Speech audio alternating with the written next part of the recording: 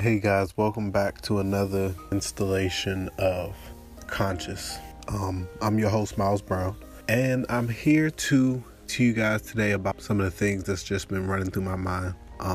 One of the main things that is running through my mind is a Bible verse that was the actual Bible verse of the day in the Bible app, and it says, "Be strong and brave. Don't be afraid of them.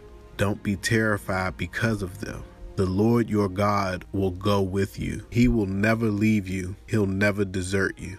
And that brought up to in my life a very serious topic, because being strong and brave, don't be afraid of them, don't be terrified because of them. A lot of times, to be strong and brave in my life, since I'm an entrepreneur, I have to face people, and those people represent doors to either opportunities or to disappointments. And a lot of times when you knock on these doors, these people that have opportunities for you kind of put you through a lot to prove that you're worth whatever it is you're asking for. And it takes a certain level of courage to stand in front of those people and ask for what you deserve as an entrepreneur, because we all know what we deserve, but then we all have this mind where we think, okay, what am I worth in the marketplace and blah, blah, blah, blah. But truthfully, it needs to be a price of what value am I adding and what do I believe I deserve. So once you move into the don't be afraid of them, and don't mind me, I'm a little under the weather. When we move into don't be afraid of them, the next thing that I think of is people who are at your place of employment that are always trying to undermine you, or even people that are there to keep you in check, like supervisors. And these people, like, you shouldn't be afraid of them. Like, if you're doing what God called you to do, if you're working your craft as you're working it, as if you were working to please God in everything you do at work, you're being strong and brave. God is saying, don't be afraid of them, because they'll fall by the wayside. You know what I'm saying? Like, it's always a new supervisor. There's always a new checks and balances guy. There's always someone that's going to try to keep you in line. But if you're walking the straight and narrow, those people won't be able to testify anything but good in your name. And you step into those doors, become more confident in asking for what you deserve. And that's just a part of being in God's kingdom. You know, like, we have treasures and riches that abound in the heavenly realm that manifest partly here on earth in, like, the physical form of, like, getting wealth. Like, if you're a wise person, 9 times out of 10, you're going to figure out, how do I become wealthy and how do I leave wealth to my children so that they won't have to go through what it is we went through. You know, every generation thinks that, you know, especially the wise ones from those generations. And I think when you look at that, you have to look at that as a benefit of what comes from being strong and brave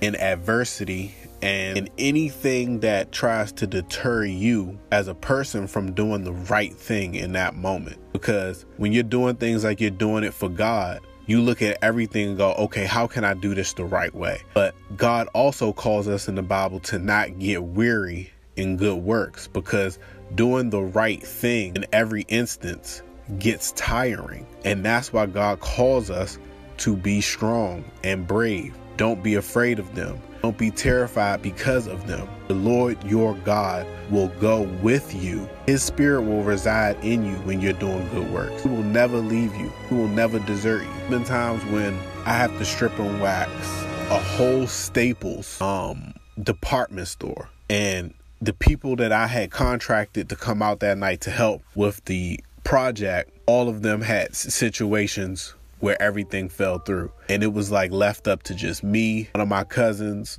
and a lot of times my wife. She would want to come and pitch in and help out, and we'd be out there cleaning, and somehow God will give us the strength to get everything done within the time frame. And, like, we got abundantly blessed for staying diligent when a lot of people would have just called the job off. Like, you know what, everybody done called out, whatever. But because I wanted to do that job, I took that responsibility as important as if I made that decree to God, not to that person. Because if it was that person, then I probably wouldn't have When the people said they couldn't make it, oh, screw it. They couldn't make it. It doesn't matter. But because I take and have listened to the Bible and learned that when you do your craft, when you do what you make your money from, you have to do it as if you're doing it unto God. That's why it pays to love what you do. If you're doing something you don't love, you can't do it like you're doing it unto God. So a wise man would tell you, no matter how hard you work at something you don't like, you'll always be much better with something you do like, because the time spent doing it is actually feeding you to want to do it more. It gets easier over time instead of, oh, I hate doing this and I'm hating it even more because it's taking me away from the things that I truly want to do with my life. All of us only have a certain amount of time here. That's why a wise person tries to gather the most in harvest time, when it's the time comes where you're supposed to be planting your seeds. The entrepreneur, man, he's out there planting the seeds. He's putting the stuff in the ground. He's putting together a marketing plan. He's doing everything he's supposed to do, because when spring cleaning and contracts are up, guess what? Everybody out there in the open job market is looking to replace somebody at any given time. So if you've planted your seeds properly, you've put your name out there, you've consistently marketed to a certain area, one day it'll be a time to cash in. And when you do cash in, it's like you can't do nothing but drop on your knees and just thank God for the abundance. And a lot of people in life don't ever get a chance to experience reigning in abundance, reigning in it. And I'm just wanting to continue to encourage the people out there to every day, man. I know this stuff sounds hard. It sounds like, oh my God, it's so much work. It's diligent. It's this, it's that.